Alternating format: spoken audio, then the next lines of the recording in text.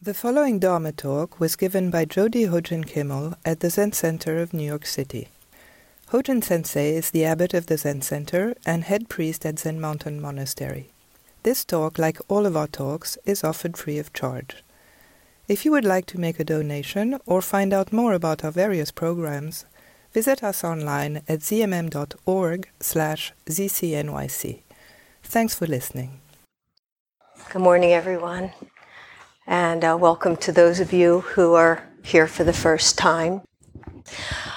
This is our last week of Ango, which is a 90-day intensive training period. So we started this in March, and it goes back to the time of the Buddha, where the training is increased and we make certain commitments to our practice.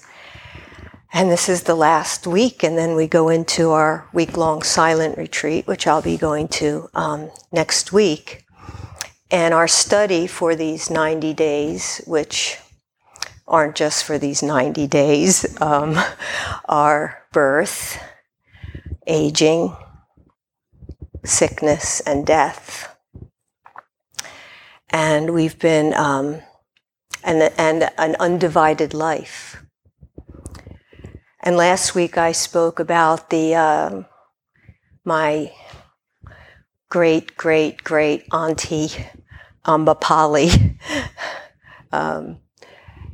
who was a Buddhist nun at the time of the Buddha, and her amazing enlightenment poem from the Therigatha poem, collected poems of enlightenment poems of women from the time of the Buddha, where she unflinchingly looks at, and joyfully, may I add, describes her aging body from head to toe. She goes from head to toe. And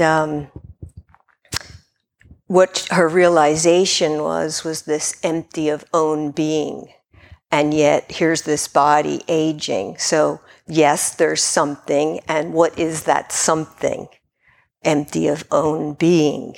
So we looked at her life, and she had this refrain after each line of her poem: "This is the teaching of one who speaks truth.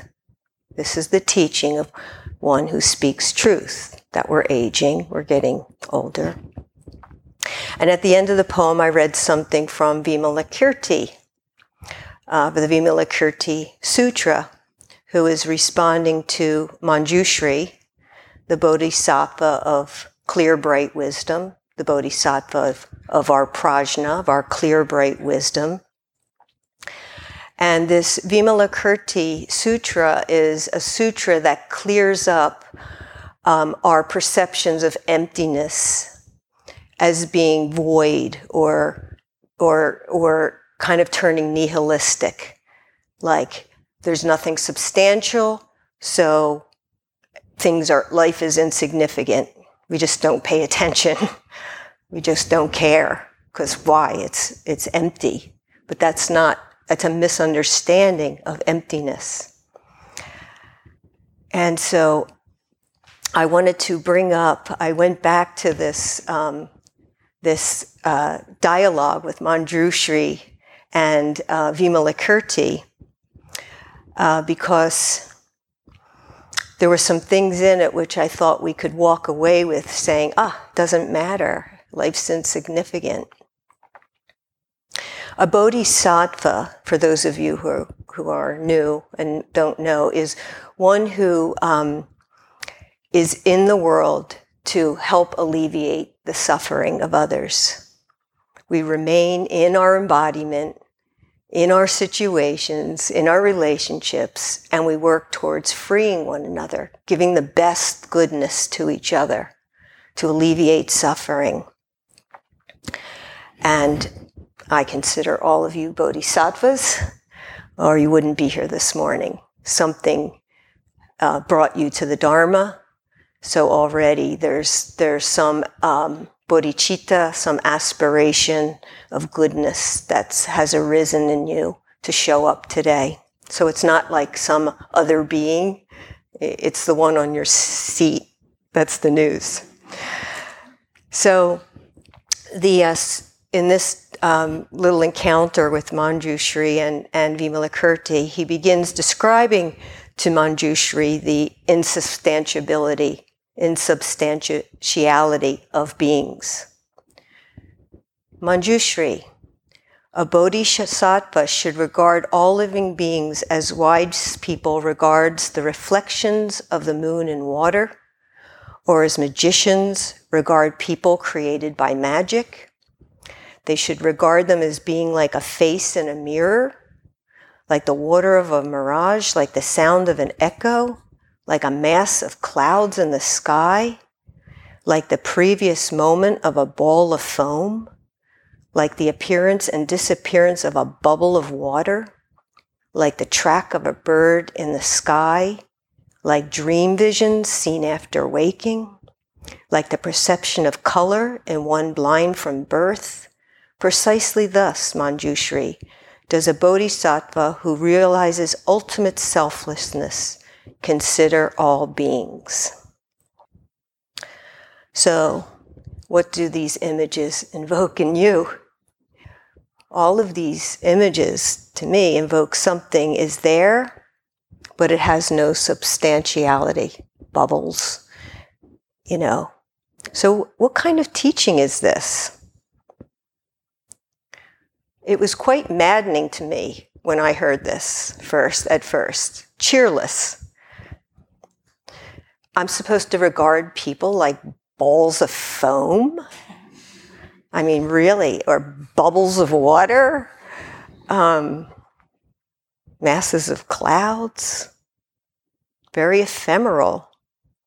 Why should I even care about them if they're just a ball of foam? You're just a ball of foam. How you doing? And if, as Buddha and Vimalakirti say, that the nature of the self of all beings are insubstantial, impermanent, fundamentally empty of own being, then why and how should we love one another? What is the role of love in Buddhism? How should we regard others? And what if I am not the one who has realized this ultimate selflessness? And is this the result of what will happen to me with practice? I wander through life seeing other people as nothing more than dreams, mirages, magic tricks, foam balls.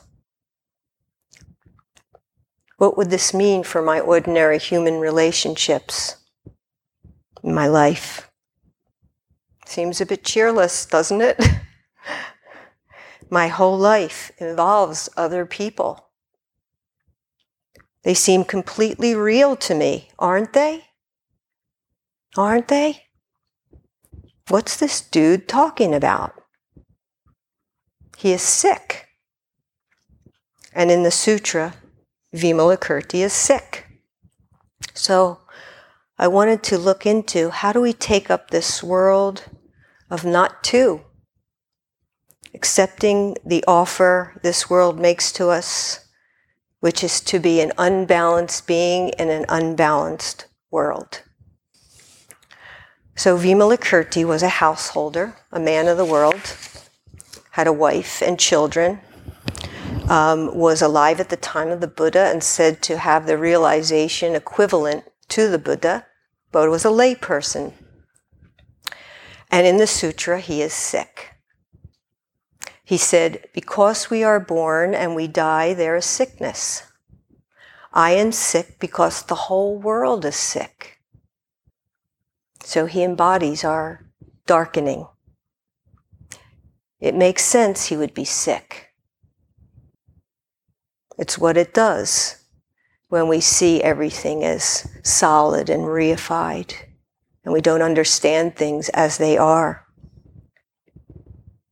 But when Vimalakirti speaks from his sickbed, it's with absolute, unquestioned, unbuffered, uncompromising allegiance to this world. He's in it. That's why he's sick. His illness is what he has allegiance to. He's a bodhisattva. We enter the sickness together. And in this story, it's physical illness, but it could be any kind of dis-ease that we have. Any way we're off balance, internally, or with our relationships with the world. It's a tilty world. Buddha called it topsy-turvy. And we have topsy-turvy thinking on top of that. That's our sickness. It's a tilty world, but it's a pure land at the same time. It's a pure land where we are constantly rocked off center to find it again before we get knocked off again. It reminds me of trying to center a pot. You know, many of you know I'm a potter, but it's just like trying to get centered and just how easily it gets, in the beginning, it just gets knocked off and you keep trying to find that center in the spinning world, the right pressures at the right time, spinning, gravity, and you have to keep practicing so it doesn't get thrown off. And we may see the negative qualities of this offer, which might be obvious, but there are positive qualities. When we enter the creative process, to not just look at the instability of the world as the cause of suffering and complications, we can also see it as the source of our creative response to those very difficulties. In fact, Vimalakirti lists 10 good practices that come to us in this topsy-turvy world and from nowhere else. We can't get it unless we're in this topsy-turvy world. Generosity in response to poverty. Patience, forbearance in response to anger. Meditation in response to being distractedness. Charity, kind words, working for the good of others, sharing in the hardships with each other. We only get that by being in a topsy-turvy world and trying to find the center. So these are the gifts of our saha world. Sahas means spinning, samsaric world. Not two expresses the oneness, the unity of all things, and also the multiplicity within that oneness. My teacher used to say, you and I are the same thing. You can all probably quote this. You and I are the same thing, and I'm not you, and you're not me. And those two truths exist simultaneously. They're mutually arising. You can't separate them. In that ultimate sense, you and I are the same thing. In that foam ball, in that bubble of water, that ephemeral, absolute place, you and I are the same thing. And out of that, I'm not you and you're not me. The fabulous, miraculous multiplicity of diversity can emerge because nothing's fixed there. In the Faith Mind poem, it says, all is empty, clear, self-illuminating, with no exertion of the mind's power. Here, thought, feeling, knowledge, and imagination are of no value. In this world of suchness, there is neither self nor other than self. You and I are the same thing. To come directly into harmony with this reality, just simply say when doubt arises, not to. In this not to, nothing is separate, nothing is excluded, no matter when or where enlightenment means entering this truth. And this truth is beyond extension or diminution in time or space. One thing, all things move among them and intermingle without distinction. To live in this realization is to be without anxiety about non-perfection. To live in this faith is the road to non-duality, because the non-dual is one with the trusting mind. So his whole sutra is about the non-dual. So we can be noticing the infinite number of proliferations of beings, viewpoints, all the viewpoints and opinions that make up this universe and want us to divide. And that way of looking at things makes us very impoverished. Vimalakirti is implying that we bodhisattvas in training not think of a bodhisattva template of perfection that we're going to squeeze ourselves into. So we get these ideas. This is what it means to be a bodhisattva. And then we try and squeeze ourselves into that, into our idea. That's just so painful, because we just see, like, we'll judge left and right how we're not reaching. Rather to tune into what an off-balance world invites. It needs our flexibility, our improvisation, our creativity. There are many ways to express Bodhisattvaness. I don't even know if that's a word, but there are many ways to express Bodhisattvaness. The sutra names them. And I used to think, oh, that's a nice collection of worlds, of jewels, flowers and music. But now I feel this is very deep Dharma, a deep Dharma point. There isn't a bodhisattva, a particular bodhisattva. Here's some they name. There are unblinking bodhisattva, wonderful arm bodhisattva, jewel hand bodhisattva, pure emanation bodhisattva, universal maintenance bodhisattva, roots of joy bodhisattva, jewel vision bodhisattva, sounds of thunder bodhisattva, serene capacity bodhisattva, delights in the real bodhisattva. That's just a few. You can look in the sutra, it goes on very long. So this is just a fraction of it. There are many different ways and many different bodhisattvas and many different times in our life. And we can be humbled by some of the bodhisattvas we appear as. Like this week for me, fingers crossed bodhisattva. Pretty close bodhisattva. Flying by the seat of my pants bodhisattva. Really want to hide away bodhisattva. All kinds of bodhisattvas.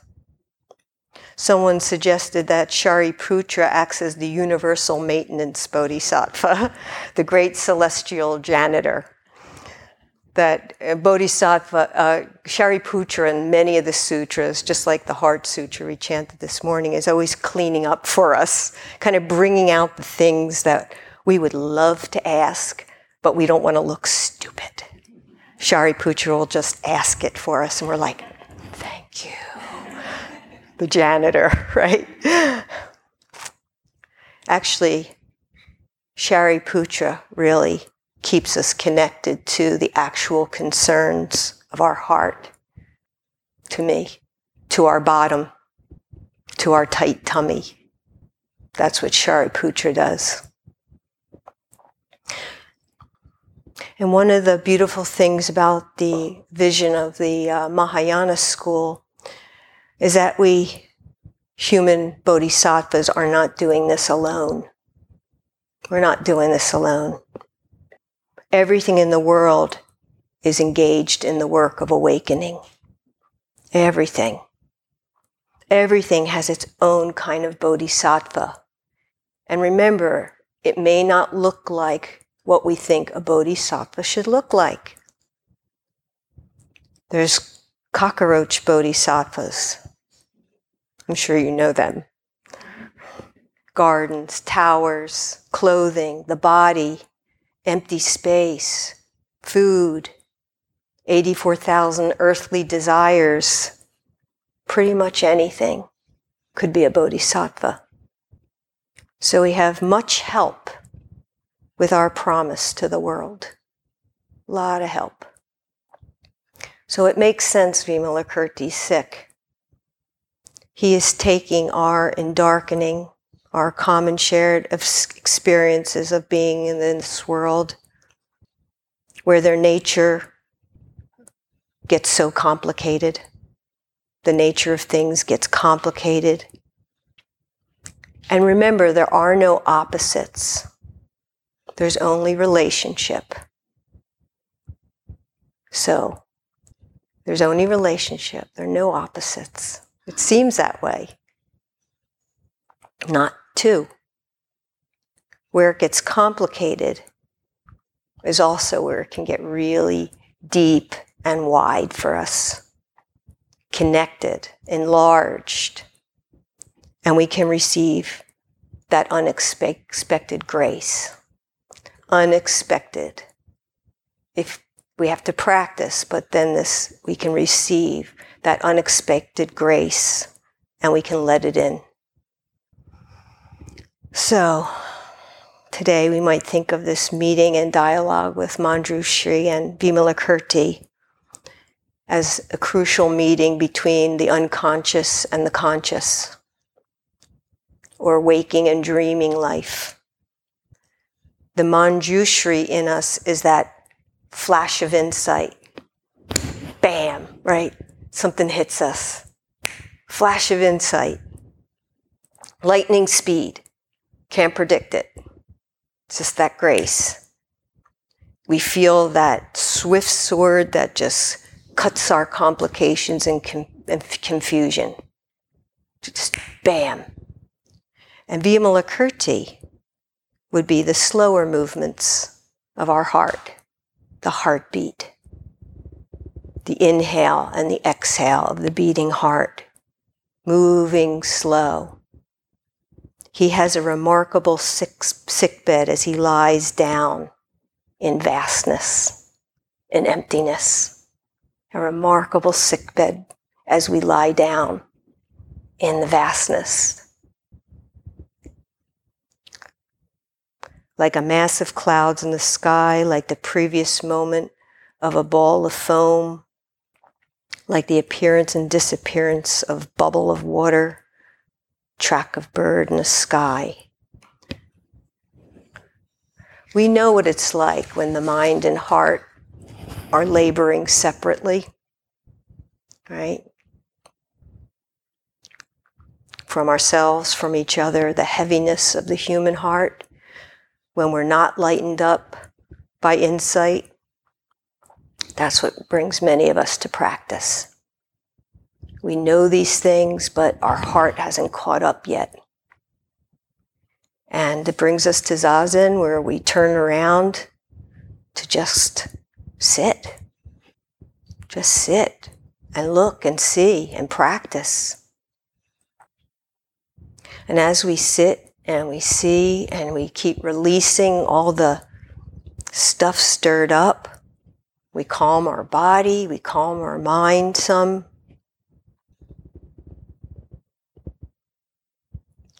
We can have certain kinds of meditation experiences. And insight will do what it does. It runs way ahead of the body. So we still have to slow down and make sure whatever happens that opens for us, we keep connecting it to our heart. That's painful in its own way because we can see things more clearly. But for the time being, we may not feel the tenderness and warmth.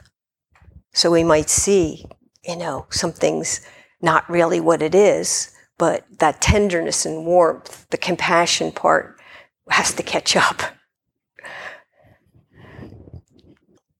We have to suffer the discomfort until the heart catches up. If not, we become one of those champions of the way, like those people who make us wonder or say, like, they've been practicing for 30 years and they're such a jerk. Maybe it's a different savory expletive, but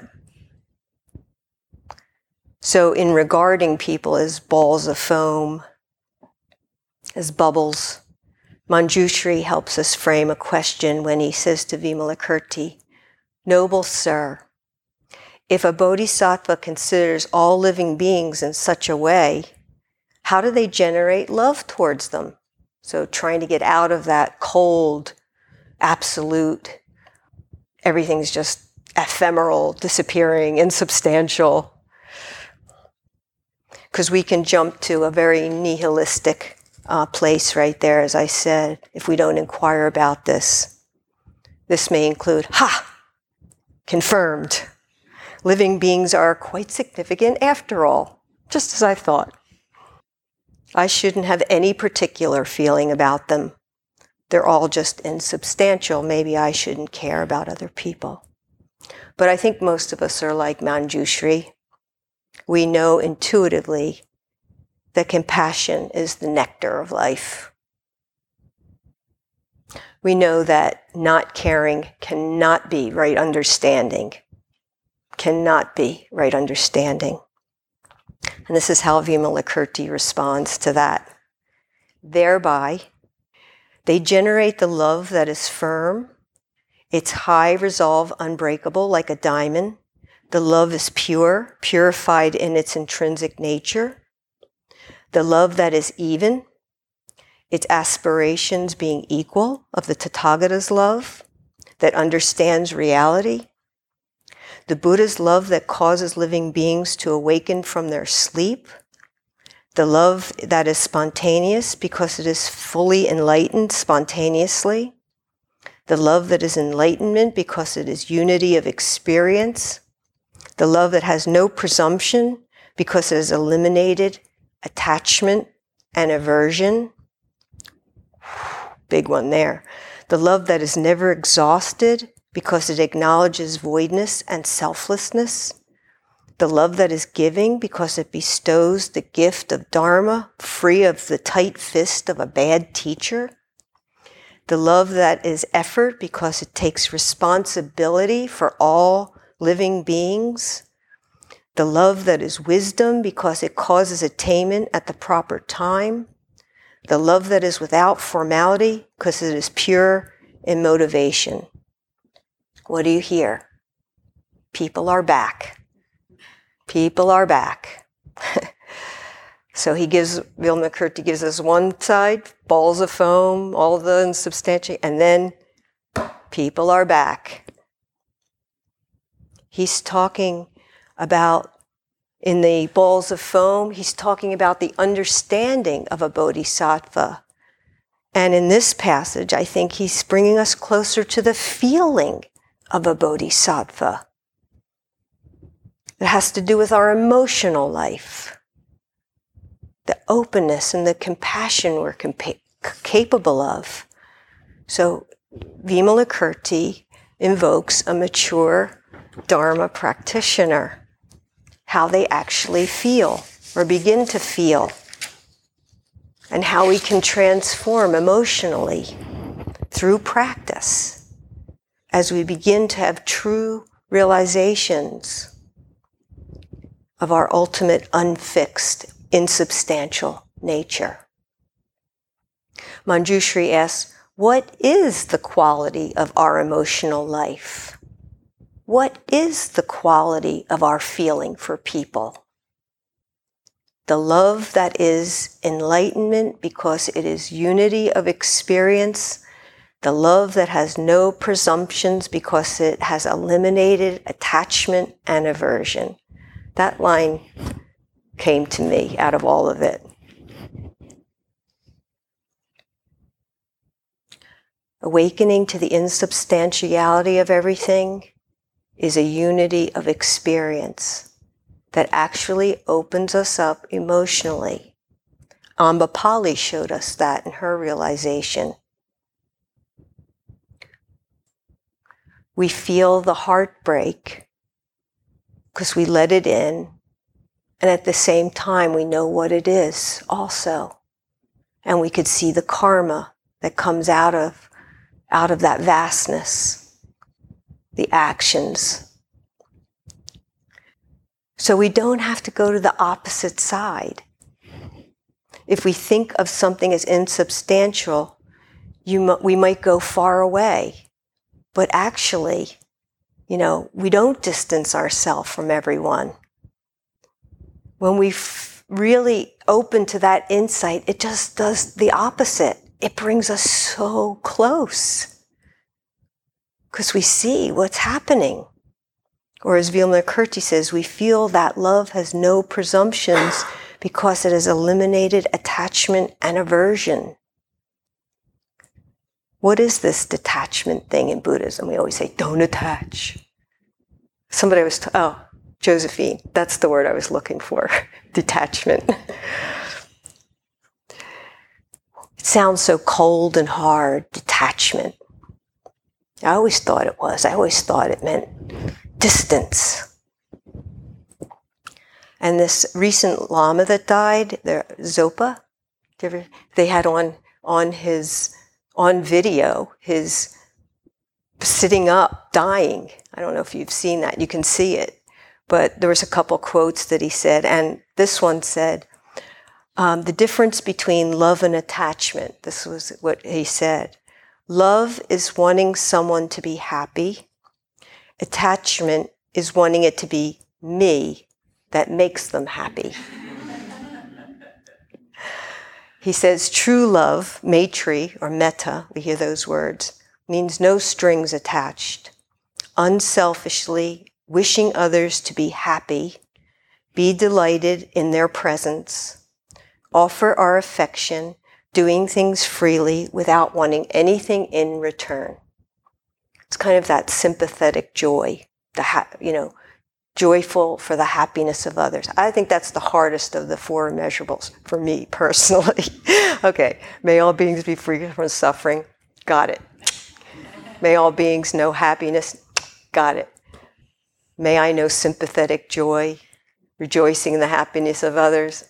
When I really look at it, not her. Okay, I'm good with you. No, I don't want you to have that happiness. Yeah, that's a tough one. Oji and I were walking up Atlantic Avenue at the beginning of spring, and you might have seen it. They have those little boxes and there were these tulips in there that were humongous. Like this red beyond red, beyond red, orange beyond orange, beyond orange. And we just stood there and the sun was shining and they were crispy and sparkling and they were already going as they were changing right there and fading. And we kind of chuckled. I think we were chuckling and crying at the same time because we felt like them, just like the same kind of thing happening at the same time. And to fully appreciate the blossom, to love it, we need to give up our sense of wanting it to be this certain kind of flower, to be beautiful, to want it to linger. These are our ideas and our desires. It's just that moment, that suchness of life, moment to moment. So what's your sense of detachment? Does it feel cold and hard, looking at it from that perspective? We see the tulips. Damn, wow, woo, no words. And we know it's going, not to. Not to. We look at a person. Wow. Wow. And she's going. Not to. Something is here and something's going. Can we let the flower be a flower? Can we let the person be a person? All that they did and done and do and that, us, right? Can't change it. It's in perfect accord with its place. It's not our business in some ways, but it's ours to learn to love things as they are. That goes right to the heart. That goes right to the heart when it happens. That's that unexpected grace. So, in each of us, Manjushri and Vimalakirti have this grand conversation all the time. This is the conversation in us. How do we regard and love living beings, everything?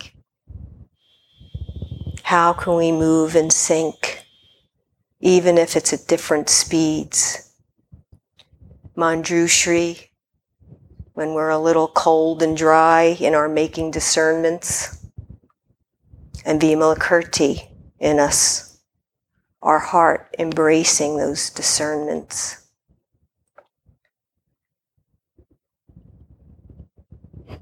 We want Manjushri's bright clarity, and we want the depths that seeing the nature of things brings to us in the heartfelt depths of darkness, our ultimate, unfixed, ungraspable, undefinable nature. And that will warm us up.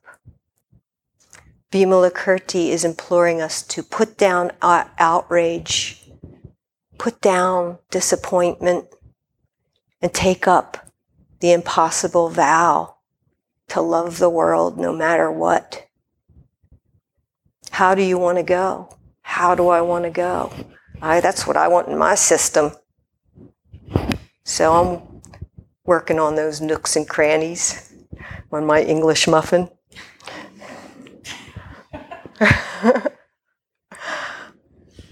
A bodhisattva is born not by becoming instantly and completely awake, skillful at everything, constantly giving perfect gifts to everyone. It's not how a bodhisattva is born. It's simply by having the willingness, a yearning intention that enters the world of birth and death for the sake of all beings. Putting that commitment at the center and then spending the rest of our lives figuring out what the hell that means. What does that mean? Provisionally and imperfectly, every day. I'll let Vimalakirti have the last words.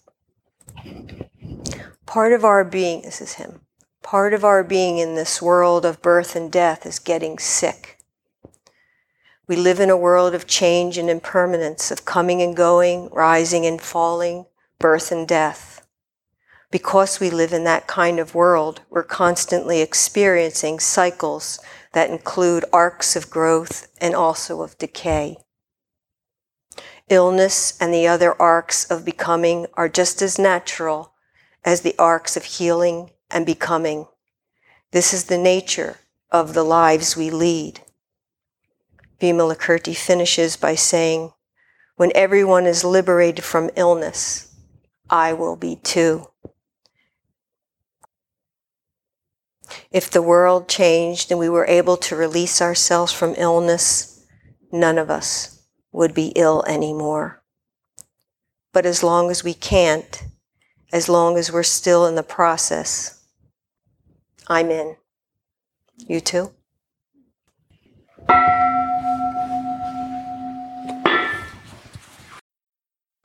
Thank you for listening. To find out more about the Zen Center of New York City's programs, retreats and residency, please visit our website at zmm.org/ZCNYC.